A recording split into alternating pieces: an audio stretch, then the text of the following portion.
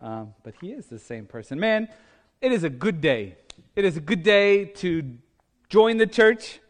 It is a good day to be the church. It is a good day to talk about the gospel. And that's what we're doing. In these 5 weeks of the season of Easter, we're talking about the gospel of Jesus Christ, the one who died and rose again so that we might get on with living. And by living, I mean truly living the life that Christ has called us to. Last week we asked a question. It's a hard question for some people because it's a big question. And that is, what is the gospel? What is the gospel of Jesus Christ? The good news. Yeah, see, you're the translator in the room. It means good news, right? But also, so last week we talked about in Mark, when Jesus is first introduced, his very first words when they say Jesus came to proclaiming the gospel, his very first words are, the kingdom of God has come near. So if anyone ever asks you, do you know the gospel of Jesus Christ? The best answer, the easiest answer is, what? The kingdom of God has come near. That's what Jesus said. And he is the gospel. So, hey, I'll take it at his word. That's what he did, too, in his time on earth. He showed us the gospel. He showed us what it looks like when the kingdom of God comes near to us. That's why so many of his parables, his teaching stories, were about the kingdom. The kingdom of God is like. And the parable ensues. And that's what one of his most famous parables is about. The parable of the prodigal son. And so we are actually spending 5 weeks in the parable of the prodigal son, with the son and with his older brother and their father, so that we might learn just what it is that the kingdom looks like when it comes near. And so today, we're going to look at Jesus' audience. Context matters. So we're going to look at his audience, the people he was speaking to when he told this parable. And then we're going to actually witness Jesus' words in action in the book of Acts. So first, I want to just read to you, it's 3 short verses. It's from Luke chapter 15, and it's verses 1 through 3. And this is what we read. Now, all the tax collectors and sinners were coming near to listen to him, to Jesus. And the Pharisees and the scribes were grumbling and saying, "This fellow welcomes sinners and eats with them." So Jesus told him this parable. So this is the word of God for the people of God. Thanks be to God. Let's pray. Lord God, we come to you today excited by the opportunity to sing your praises together, excited by the opportunity to give ourselves to you once again. And so speak to us. God, you know all of us in this room. You know our hearts, you know our fears, you know our failings, you know our hopes, Lord God. And so speak into those today. Speak a word to each of us. It's in the name of the Father, Son, and Holy Spirit we pray. Amen. So there are 2 types of people in Jesus' audience that day. Sinners, and that includes tax collectors. I think we can all agree on that. And who else? Pharisees. Right, the Pharisees. Now, I'm probably not alone, especially in this story. I focus a lot on the sinners, right? Because when I think of this story, a lot of times, the prodigal son story, I think mostly of the younger brother. I think mostly of the prodigal son. In fact, we named this parable after the prodigal son who lived a life of debauchery and waste, and he squandered all the good that his father had given him. Because that's me, right? I'm the prodigal son. I'm the sinner. I'm the one who came home. I'm the one in desperate need of the Father's grace. We all know sinners. Don't look anywhere right now. We all know sinners. We're all sinners. But also, I think we all know sinners because we spend a lot of our days trying to point out the sinners around us. Pointing out the sin of others has become a national pastime. We have even managed to turn most of the tremendous life-giving possibilities of our technological advancements into ways that we can just point out the sin of others to other people. This is a great place to find out what sins people are committing, if you'd like. We also, all of us, know tax collectors, unfortunately. But we also know tax collectors, hear me out, because we are all of us tax collectors, in a way. Because you see, in Jesus' day, tax collectors, essentially, they had to pay for the right to collect Roman taxes. So to make a living, you had to pay more. You had to collect more than the person owed to Caesar. So I'll make a point. So like, let's say Kenny, he owes $10 in taxes. It was a hard year for Ken. He owes $10 in taxes. So I pay Caesar, I pay the Roman government $10 for the right to collect taxes from Kenny. If I only collect $10 from Ken, am I doing well? Can I make a living? No. What do I got to do? Right. If I want to earn a buck, I got to collect how much from Ken? $11, right? So you can start to think like that's why people don't like tax collectors, because in order for them, their livelihood requires them to overcharge people. I'm the guy who makes you have to pay more. But then if you think it from the tax collector's perspective, I mean, like, they're just trying to put food on the table, right? They're not the bad guys. The system is bad. They're just trying to make a living. And if you're a Jewish tax collector, that's a hard place. Because you have to compromise your moral, your ethical, and sometimes your spiritual compass just to feed your family, just to eat. And if you think about it, at different points in our lives, sometimes at different points in our day, isn't that all of us? Because of where we live and the time in which we live, how many of us, how often do we have to compromise our moral or our ethical of our spiritual compasses just to get by in the world, just to do our job, just to provide for ourselves and our families? It's not that we're the bad guys. We just live, unfortunately, in a bad system. We're all sinners. And we're all tax collectors of a sort. What about the other group listening to Jesus' story that day? The Pharisees. Jesus and the Pharisees, if you've read any of the Gospels, seem to be quite a bit at odds during the 3 years that the kingdom was nearest to us. But that's because Jesus and the Pharisees, they actually came from the same world. You see, the Pharisees, they were a group of prominent Jews who believed in the importance of the Word of God. Fancy that. They believed that what was written in Scripture was important. And so they were focused on teaching and leading, not just in the temple, but throughout Jerusalem, throughout the communities and synagogues across the ancient world. They wanted to get God's message back into people's lives. Like them, Jesus came to earth to get God's message, the Word of God, back into people's lives. He inhabited the same Jewish world as the Pharisees. But while Jesus focused on grace, the Pharisees hyper-focused on the 613 laws in the Torah. In a way, the leading Pharisees became like professional sin managers for the Jewish people, pointing out all the ways that the people were breaking Jewish laws, which means really they're pointing at everybody. Because if you even want to follow half of those 613 laws, it means you're breaking the other half. In fact, the word Pharisee comes from the Hebrew word perushim, which means those who are separate. Because those Pharisees, so often they were focusing on the food laws that kept them from sharing tables and meals with the common Jewish people. They were separating themselves. So you can see why the Pharisees react how they do to Jesus, who looks and sounds a lot like them, but not only is he welcoming sinners, but he's what? He's eating with them. Eating with them. Sinners and Pharisees should not be eating at the same table. And yet here is Jesus telling a story to both of them. A story, by the way, that ends in an argument over who should be invited to the table.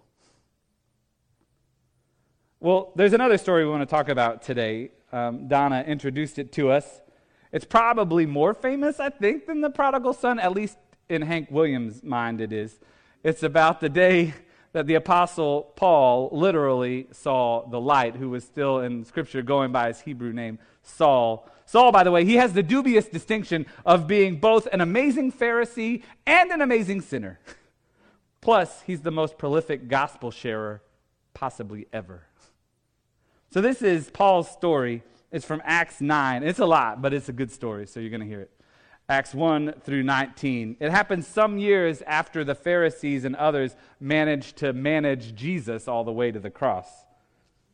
Meanwhile, in the book of Acts, all this amazing gospel sharing stuff and Jesus sharing stuff and miracles are happening with the new disciples.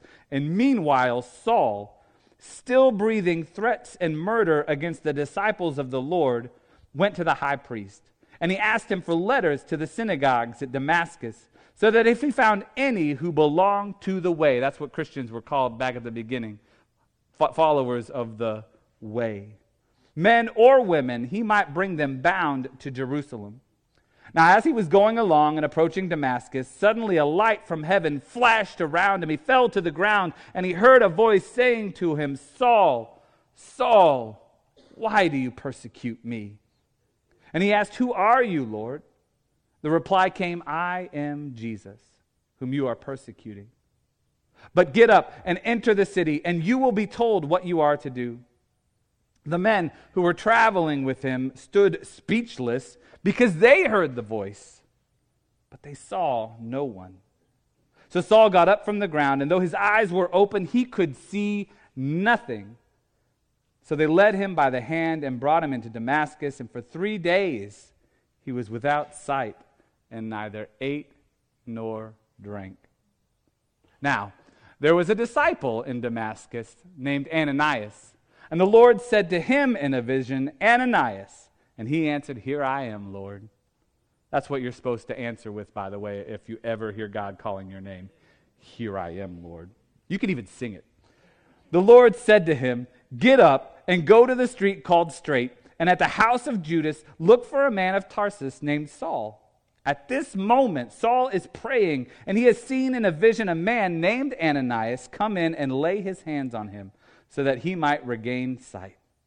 But Ananias answered, "Lord, I have heard from many about this man, how much evil he has done to your saints in Jerusalem, and here he has authority from the chief priests to bind all who invoke your name." But the Lord said to him, "Go, for he is an instrument who I have chosen to bring my name before Gentiles and kings and before the people of Israel. I myself will show him how much he must suffer for the sake of my name." So Ananias went and entered the house. He laid his hands on Saul and said, "Brother Saul, the Lord Jesus, who appeared to you on your way, has sent me so that you might regain your sight and be filled with the Holy Spirit." And immediately something like scales fell from his eyes, and his sight was restored, and he got up and he was baptized. And after taking some food, he regained his strength. That's a good story. This is our story so often. But so here is Saul. He is a Pharisee among Pharisees. Like, he knew the word. He knew what God required of God's people. He knew the laws. And so he set about managing the Jewish people's sin with all that he had. Like, he managed the sins of Jesus' followers, the followers of the way, all the way to their graves. His hyper-focus on sin management was literally killing people. In a way, you could say Saul fancied himself a tax collector. He was just collecting the sin tax. And in the process, this Pharisee among Pharisees became a sinner among sinners. But this is the beauty of the gospel, right? Here is the beauty that happens when the kingdom comes near. Here is what happened when Jesus came near Saul. Saul, this person who made a living of keeping people away from God, keeping them away from the bounty of God's table. Jesus invited Saul to that table personally. You see, Saul, he thought he was protecting God's table from sinners. But really, he was just separating himself more and more from the Lord's table until Jesus had to come in and perform an intervention, until Jesus helped Saul see the what? Light. You could have said that with like a twang, just a little bit. See the light. But see, here's the cool thing. That's usually the end of the story as we tell it, right? I saw the light, done. But that's not the end of the story in Scripture. Just like the sinners weren't the only ones in the audience when Jesus was telling his story. Just like the younger brother isn't the only sinner in the prodigal's parable. There's another half of this story, another character, another sin manager. Because after we're introduced to the one who breathed out murder on the disciples, we get introduced to a disciple in Damascus named what? Ananias. God called to Ananias. He's a good disciple because he knew the answer. When God called, just like Abraham and Jacob and Moses and Samuel and Isaiah and Jeremiah, Ananias said what? Here I am.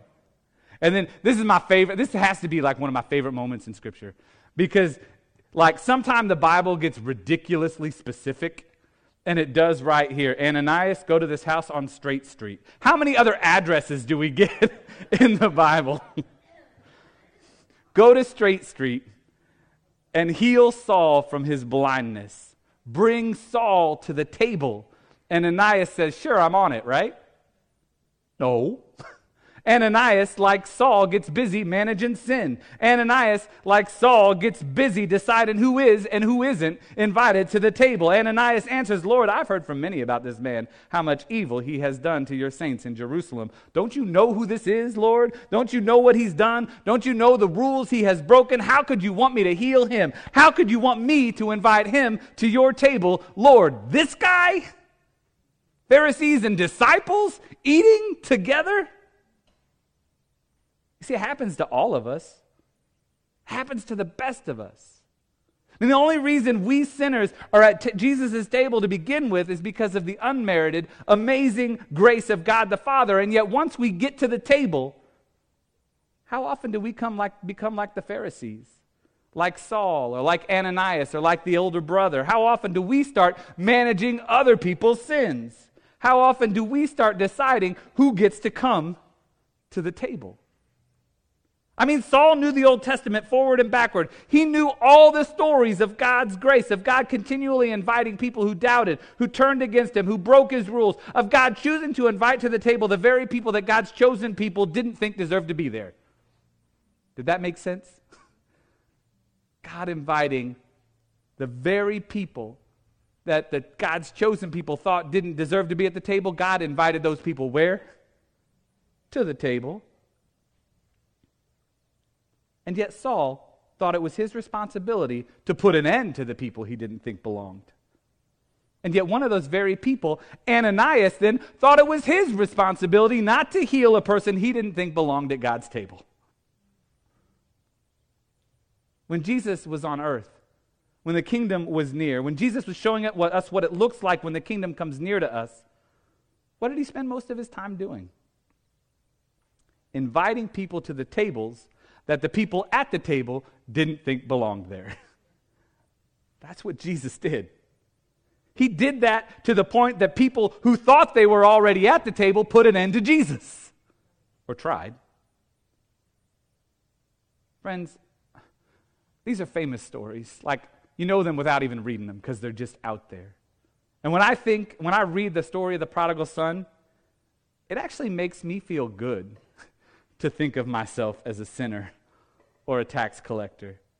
When I read the story of Saul, it makes me feel good to think of myself as the one lying on the ground, blinded by the light, receiving all of Jesus' grace. But friends, by virtue of the fact that I am in here today, by virtue of the fact that I said, here I am, Lord, to this awesome calling that allows me to preside over the Lord's table, friends, I'm the Pharisee. I'm the older brother. I'm not Saul on the road to Damascus. I'm Ananias, saying they don't belong. And it makes me wonder, how much of my time do I spend trying to manage what I think is someone else's sin? How much of my time do I spend keeping other people away from the table, and in so doing, how much of my time is spent saying no to God? Because when I say no to someone else, I'm saying no to God's grace.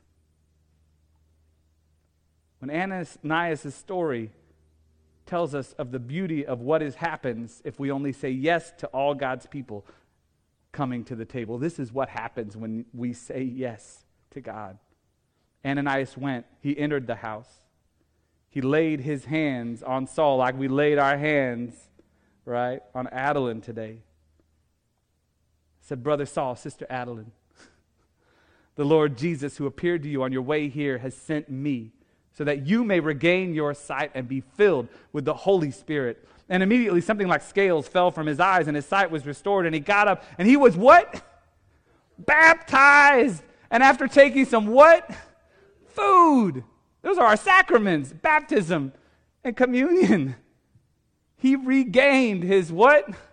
His strength. That's why we come to the table, that we might regain our strength. You see, friends, when we say yes to Jesus, when we say yes to following the way of Jesus, we don't say yes to becoming professional sin managers, professional sin tax collectors. When we say yes to Jesus, we say yes to inviting all God's people to the table, not just the ones that we think are chosen.